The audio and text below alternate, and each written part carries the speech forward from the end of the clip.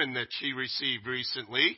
So that's another summer wedding that summer, isn't it? May. I guess that's technically spring, isn't it? So any rate, everybody has a different idea of what would make a happy new year.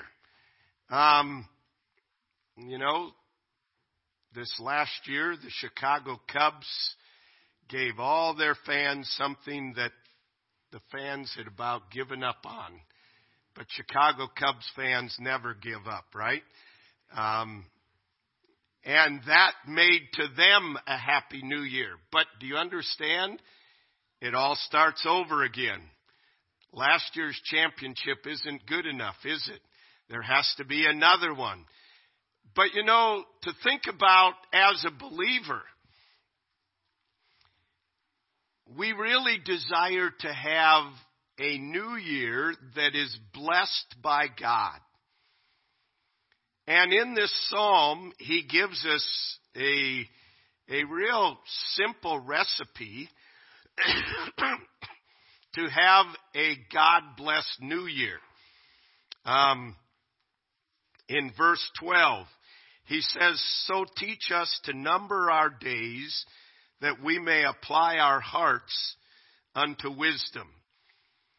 Teach us to number our days. Why do you number something? In order to keep track of it, in order to know. Why do you number your bank statement, meaning you keep the numbers there so you know how much you have in it? Why do we number? I'm assuming you're not in the politically correct generation, that you don't number the goals scored in a game because everyone's a winner, right?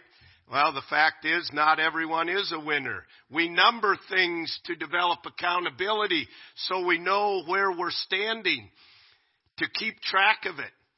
And the psalmist is saying here, teach us to number our days in the light of the reality that I am accountable for the days that I have. He alluded in the psalm that was read, the days of our years are 70, and if by reason of strength they be 80 years. So, numbering our days. Here is the day you were born. Here is 80 years, okay? If you were to put on this timeline where you are, some of you are off the platform, all right?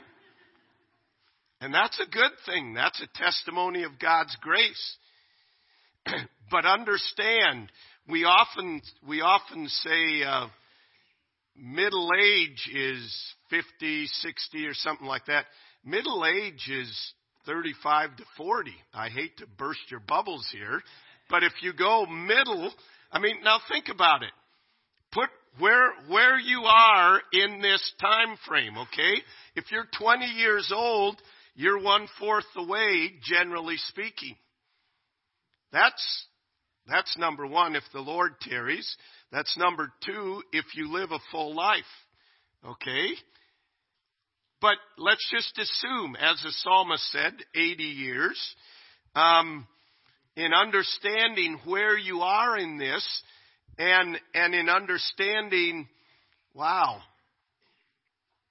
I need to take account of this. I need to understand that I need to number my days and understand that this life, whether God gives me 20 years or 60 years, or as Maisel Dockenbach had, 102 years, that is a life that I am going to be accountable to God for. And accountability comes by taking inventory and understanding, what am I doing with this life? Someday we must give account of our life to God. You think about that.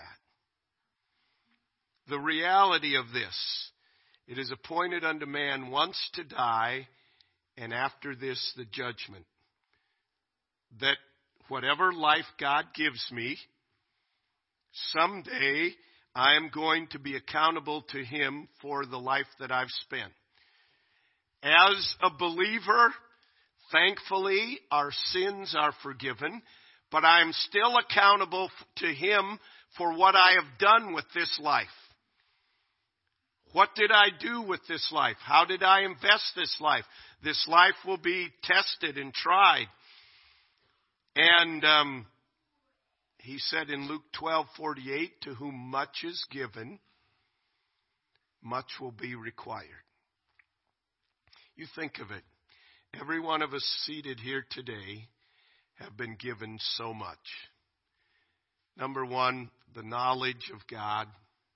I mean, most everyone here today is aware of the gospel. We're aware of the truth of God. We've been given the privilege to meet like this with fellow believers.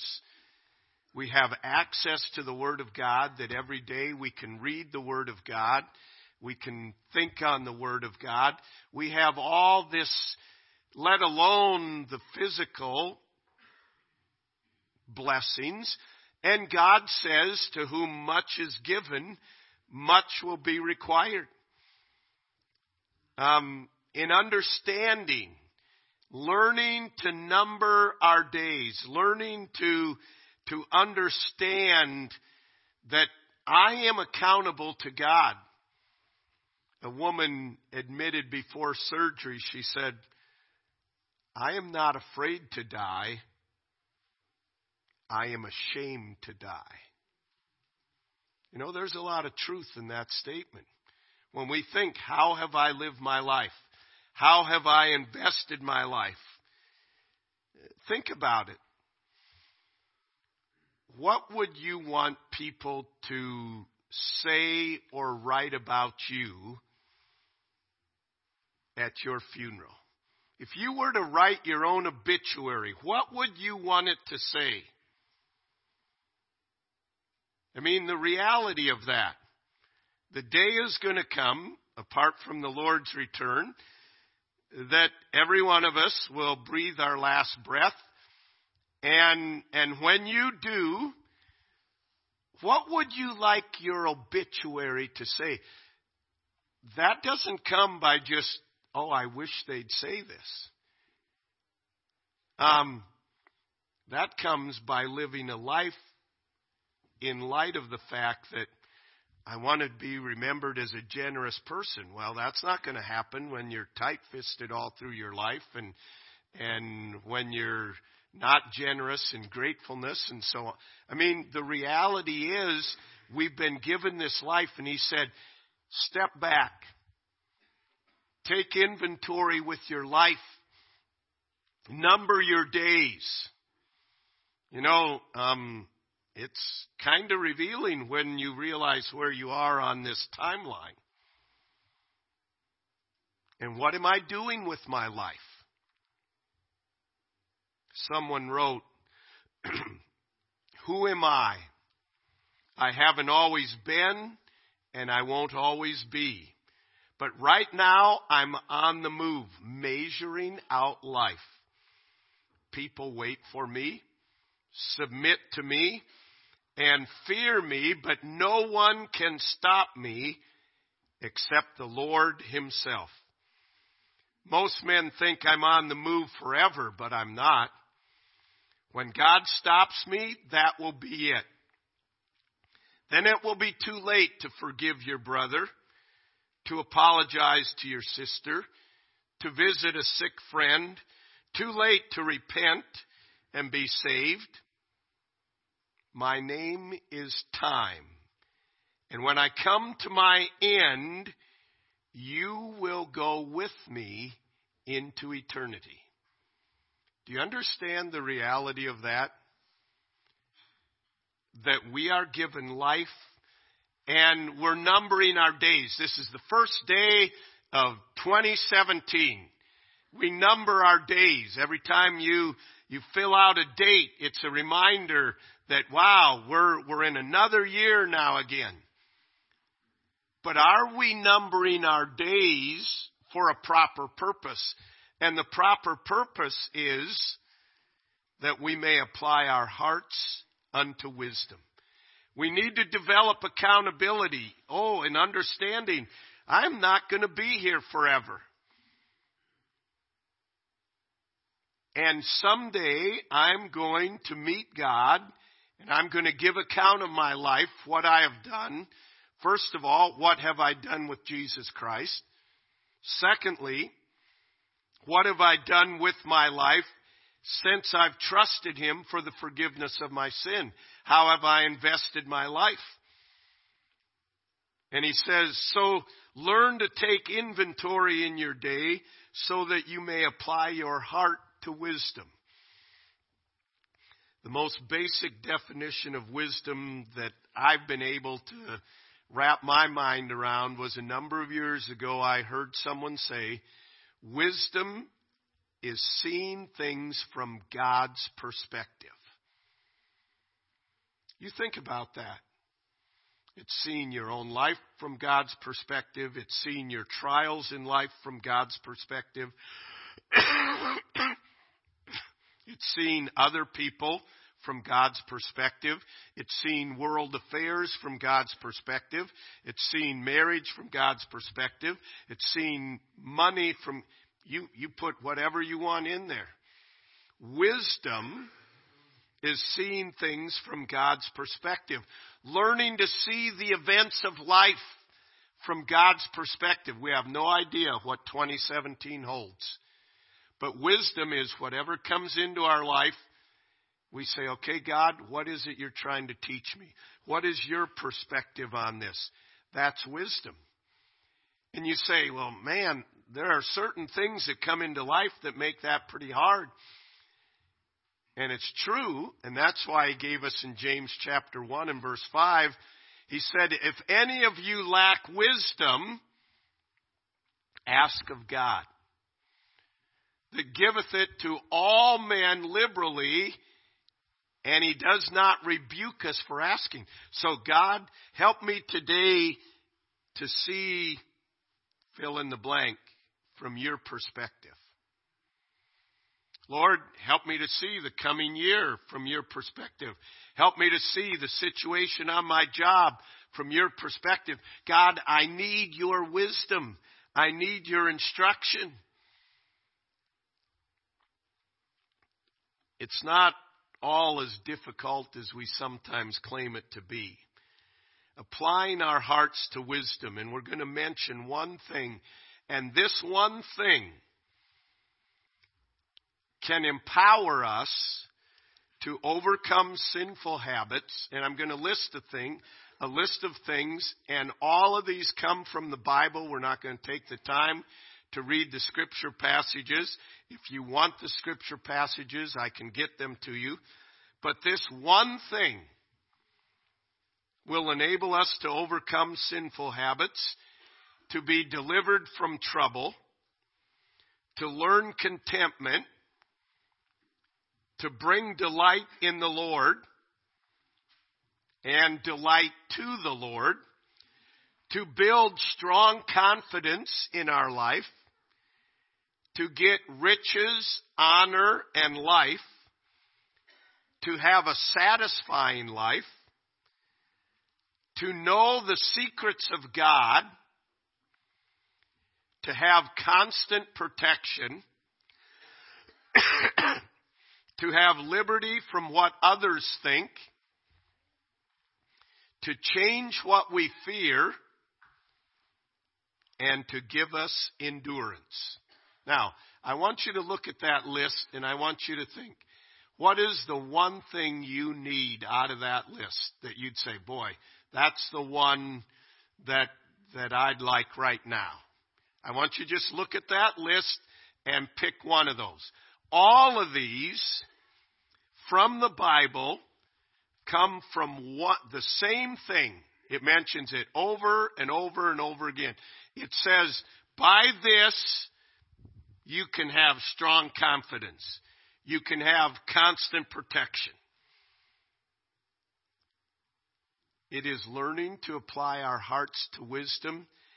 And in Psalm 111 and verse 10, it tells us where you begin to get wisdom. It says, the fear of the Lord is the beginning of wisdom. So he said, we need accountability. We need to number our days so that we can apply our heart to wisdom, so we can learn to see things from God's perspective. Where do I begin wisdom? Where is the starting point for wisdom? He says it is the fear of the Lord. And by the fear of the Lord, I overcome sinful habits. By the fear of the Lord, I'm delivered from trouble. By the fear of the Lord, I learn contentment. By the fear of the Lord, I bring delight to the Lord. By the fear of the Lord, I have strong confidence. By the fear of the Lord, these are all promises in God's Word. By the fear of the Lord, you have riches, honor, and life. By the fear of the Lord, you have a satisfying life. Every month that goes by, we hear on the news of some famous person that dies. And how many times do we hear that they died because they lost hope with life and they just gave up and ended their life? Their life was not satisfying. It is by the fear of the Lord that we have a satisfying life. It is by the fear of the Lord we know the mind of God. By the fear of the Lord we have liberty from what others think, and so on. The fear of the Lord is the beginning of wisdom. Proverbs tells us, but fools despise wisdom and instruction. By the fear of the Lord, Proverbs 9:10 says, is the beginning of wisdom, and the knowledge of the holy is understanding. And the psalmist said, come ye children, hearken unto me, and I will teach you the fear of the Lord. So what does it mean to fear the Lord? If it's the beginning of wisdom, if I look at my life and I realize, wow, if I live to be 80, 3/4 of my life is already, over 3/4 of my life is already gone. If I live to be 80, I have 19 years left. Is anybody here 19 years old? Right there, 19 years old. His life is all I have left. If I live to be 80. The way I've been feeling recently, I may be croaking today, all right? Seriously, none of us know what a day holds. So, even if I'm presumptuous to think I have another 19 years left, he says, you'd better get applying your heart to wisdom. Not because there's a shortness of time, because that's why we number our days, so that we can apply our heart to wisdom. So how do I get wisdom? The fear of the Lord is the beginning of wisdom. So what does it mean to fear God? I'm going to mention 3 things. Number 1, it is a healthy respect for God's authority and character. A healthy respect for God's authority and character. Most of us have a healthy respect for authority. If you're zipping down the highway and it's a dark night and you come by a car parked on the side of the road and you see that the lights reflect and it says police, and you see that it has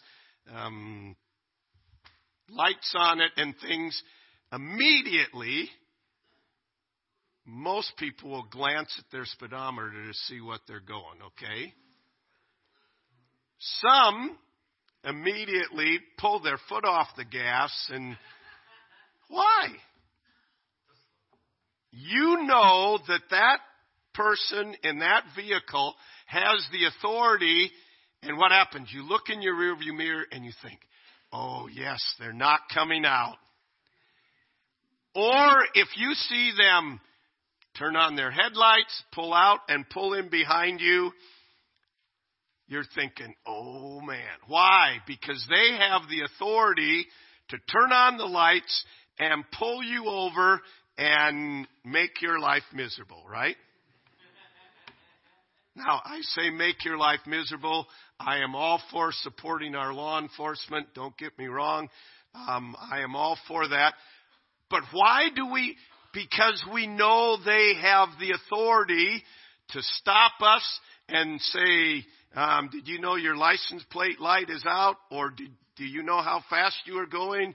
Or I know how fast you are going. You don't know how fast you are going. Show me your license and registration and so on. We have a healthy respect for their authority. The fear of God means a healthy respect for His authority. Do you understand? Our times are in His hand. He has the authority, right like that. We don't control our times. He has the authority to do and allow into our life anything that He chooses. But it's not just a healthy respect for His authority, it's also balanced with a healthy respect for His character. The more you know God, the more you understand who God is. And God is a generous God, and God is a gracious God, and God is a God of love. And there's this balance of understanding a healthy respect for His authority.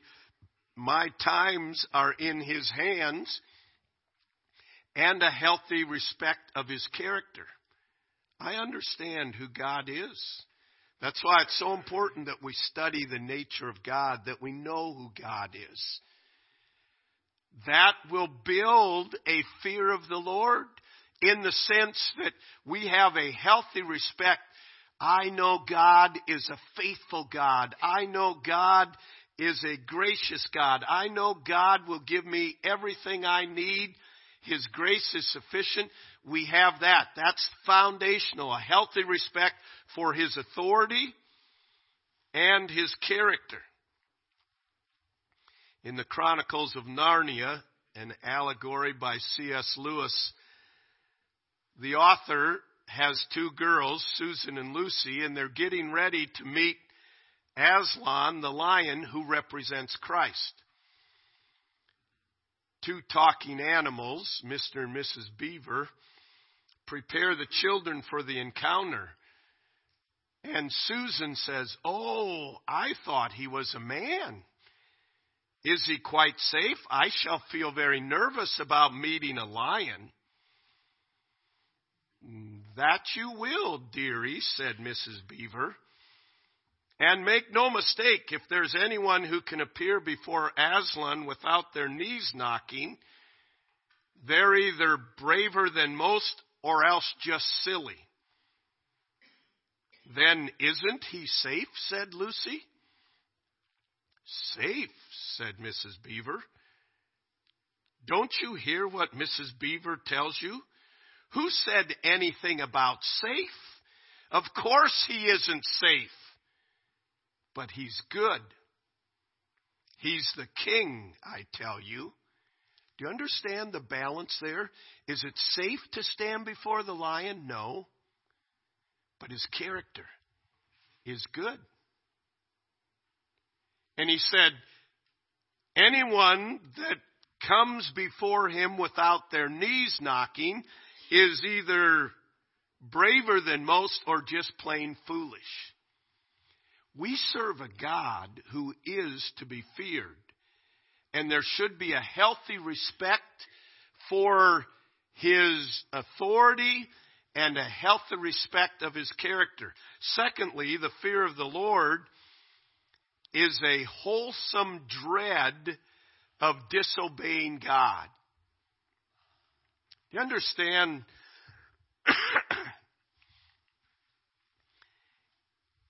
Thankfully, we live in the age of grace, but that does not mean that we can just disregard the commands of God, the principles of God.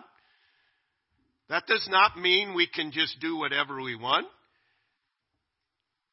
Shall we sin, Romans said, that grace may abound? God forbid. These are commands that God has given. He commands us to love our brother, to love our enemies. He commands us to overcome evil with good. He commands us to not let the sun go down upon our wrath. He gives us these commands for our benefit, for our good. But the fear of the Lord is understanding. I serve a God who is the final authority. He has the perfect character. But I have a wholesome, a healthy dread of disobeying God that motivates me. By the fear of the Lord, men depart from evil. And that brings us to the third point. It is a pervasive awareness of His presence. Do you understand? God is with us. He'll never leave us nor forsake us. And if today, when you left church and you got in your car, God was personified and sat down in your car and He said, you know what? You're the lucky person. This week, I am going to be with you in person all week long. My guess is that our lives would change a little bit. The fear of the Lord is a pervasive awareness of God's presence. When we're tempted to speak evil of someone and we realize God is the one listening to this, the fear of the Lord says, no, I'm not going to say that. When we're tempted to complain about something,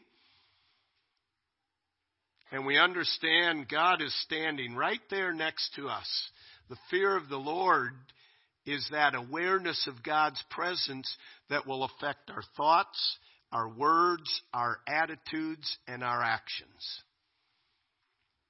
It's the awareness that, you know what? Whether God's presence with me or not, He is fully aware of every detail of my life. And someday, I will be held accountable for Him for how I've invested this gift that He's given to me. Through the years, I've really come to enjoy the book of Ecclesiastes. And I always love books when they come down, and whether books of the Bible or books. Let's hear the conclusion of the whole matter. Okay, yeah, now you read a book and it has 200 pages and here's the crux of the matter right here. Why didn't you just put that on the first page? Because one-page books don't sell, okay? That's why they didn't put it on the first page. But in the book of Ecclesiastes, Solomon has experienced all there is to life beyond what any man could ever experience. And he continually finds it coming up empty. That his conclusion is life without God isn't supposed to make sense, and it won't make sense. So then he comes down at the close of the book of Ecclesiastes, and he said, let's hear the conclusion of the whole matter. And the first thing he says is, fear God and keep His commandments, for this is the whole duty of man. Simple. It's not complicated. It's not easy, but it's not complicated. Here is the whole duty for you and for me. It's what? Fear God and keep His commands. You want to have a God-blessed 2017? Fear God and keep His commands. That will be the beginning of wisdom. That will make these days that you have left useful. Fear God and keep His commandments. This is the whole duty of man. Wouldn't it be a wonderful thing at the end of life to have someone like God say, here was a person that feared God. All the money we make isn't going to amount to anything. All the possessions we have aren't going to amount to anything. Someday, all your stuff will be garage sale or dumpster stuff. You know what I mean? Your kids and grandkids will say, I can't believe Grandpa still was hanging on to this thing. You know what I mean? Let's take it to Goodwill and let people go through the dumpsters there and sort it out or whatever, you know. But to a man or woman who fears the Lord, they will be praised. And the whole duty of man is not to impress others, it's to fear God.